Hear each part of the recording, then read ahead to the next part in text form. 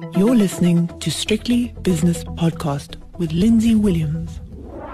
It's Wednesday, so it's Wayne on Wednesday. Wayne McCurry is a portfolio manager at FNB Wealth and Investment, and this podcast is proudly brought to you by sharenet.co.za. Wayne, I like to look at your tweets, actually, in order to contextualise what we're going to say now, amongst other things, which I will introduce later on.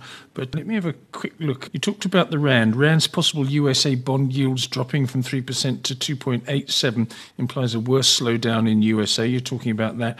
Then you're talking about the Rand weakening to 14.67.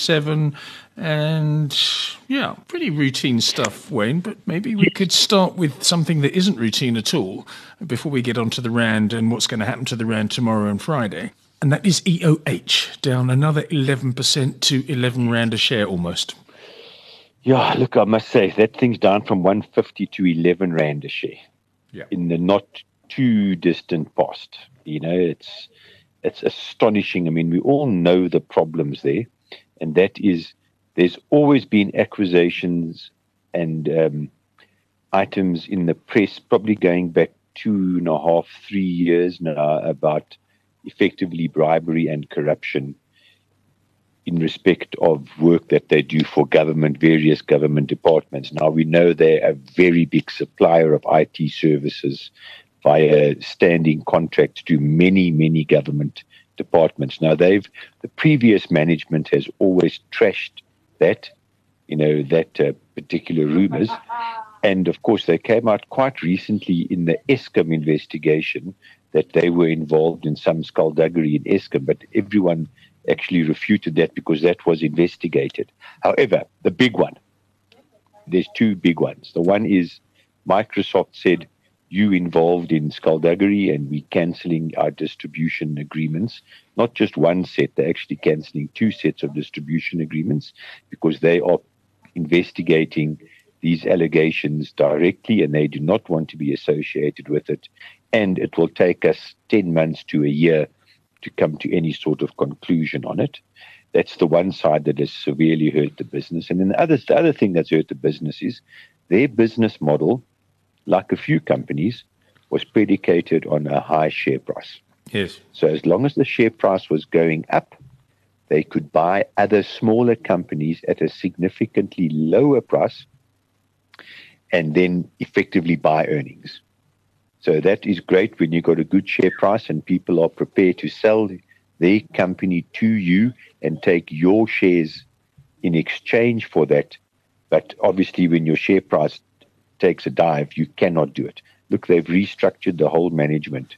They've got Mr. Van Coller in there, who I admire greatly, and I think he will sort it out. They're going to split it into 2 separate companies, but it's going to take forever for that share price to get anywhere close to the previous highs. But at this sort of level, I certainly wouldn't sell.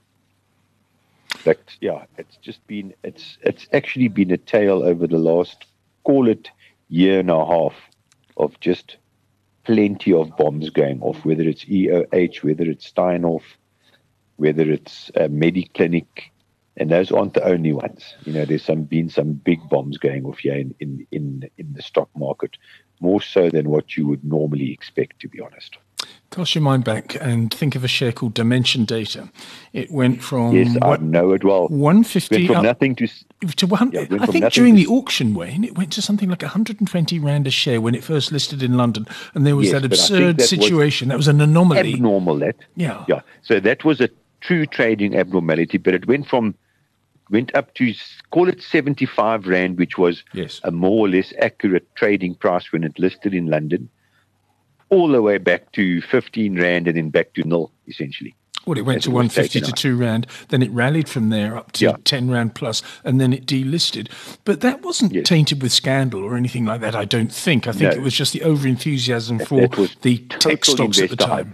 Yeah, exactly. But EOH, if you look at the graphs, it's very similar. So this thing could come down, then it could rally up. It could come down to 5 Rand a share, rally up to 10, 15 again, and then delist. But just before we leave EOH, is it still a business? Yes, it is still a business, yes. They have still got proper cash flows coming into the business, and they've got many, many contracts and lots of annuity income. So it is still a business, but the share price is going to do nothing until they have firmly put all of these allegations of bribery and corruption behind them. All right. They've just fundamentally got to do that. On your Twitter feed, you've been talking about the South African gold industry and the demise of that great South African institution. 500 tonnes mined in 1990, now 130 tonnes. And you talk about electricity as an element when it comes to costs for whether it be a gold miner, a platinum miner, or an iron ore miner. And you say it's gone from 8% to 18%. And that's another, not death knell, but it's certainly a drag for the mining industry.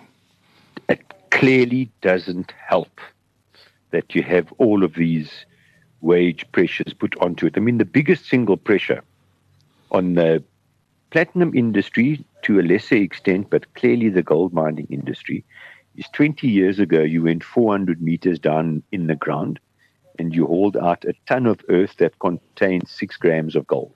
Now you go 3 kilometers underground, you haul out a ton of earth that contains 1 gram of gold per ton. Gosh. That's the true problem. The gold ore reserve is depleting. And that's why, I mean, I also tweeted, I was at a lunch with a well-known, highly experienced mining manager. Yes. And, you know, in 1995, we mined 500 tons of gold.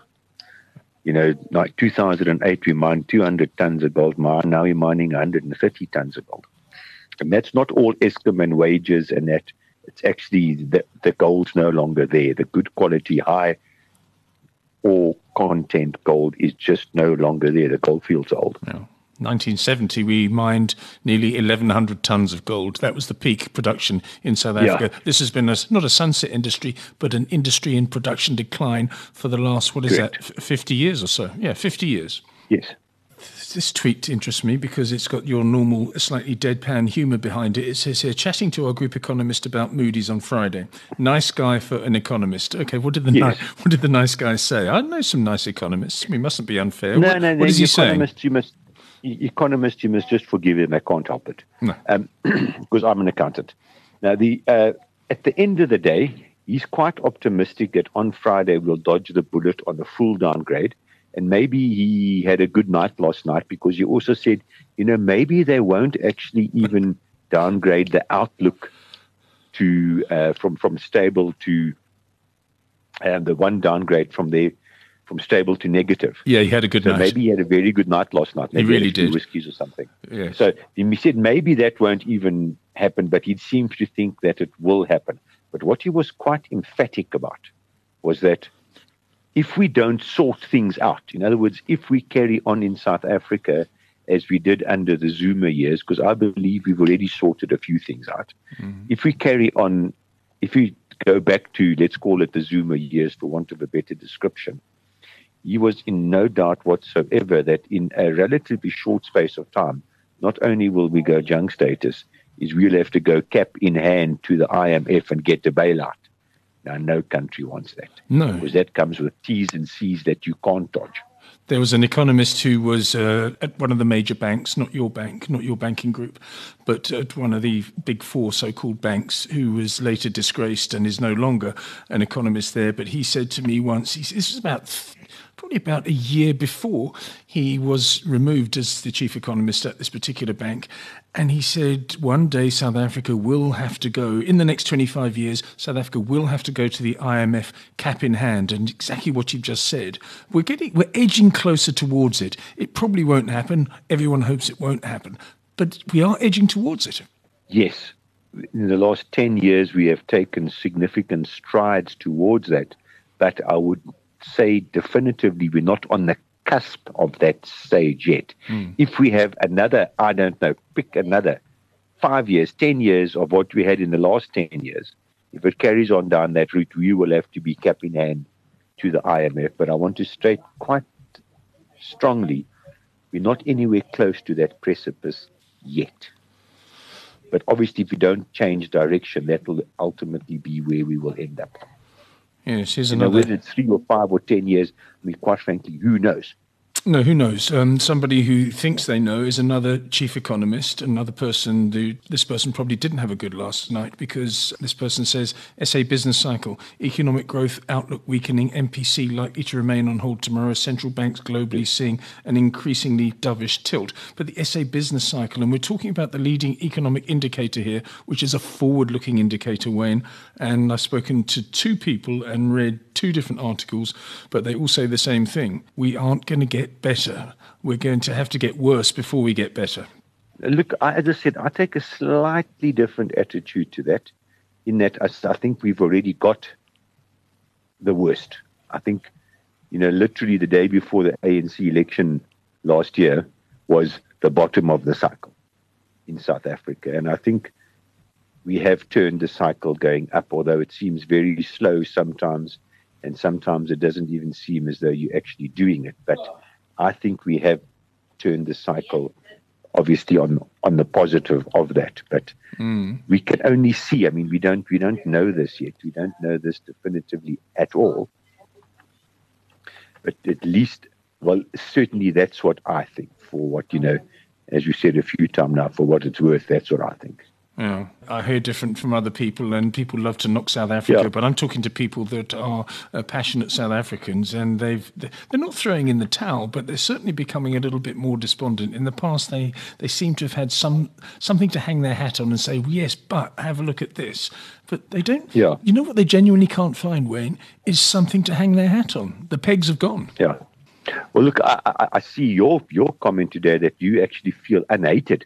Oh, well, that was because of a particular gentleman who's involved with a particular political party, and he didn't include me as one of the white majority anti-certain political parties journalists, and I felt a little bit left out, actually. Yeah, no, that was quite poor. They didn't leave you. I said, you obviously have to step up the rhetoric a bit there. Yes, I don't want to get followed home every night. That's the only thing that worries me. So I hear you on that one. Yeah, I'll send them a picture or something. And but yes, what else are you seeing at the moment, Wayne? Is this a quiet time for you as we wait for all these things like elections and rating agencies and South African Reserve Banks? I mean, obviously we're waiting for it, but make no mistake, the market's flying here. Oh, it really is. The market's flying. It's up 1.3%.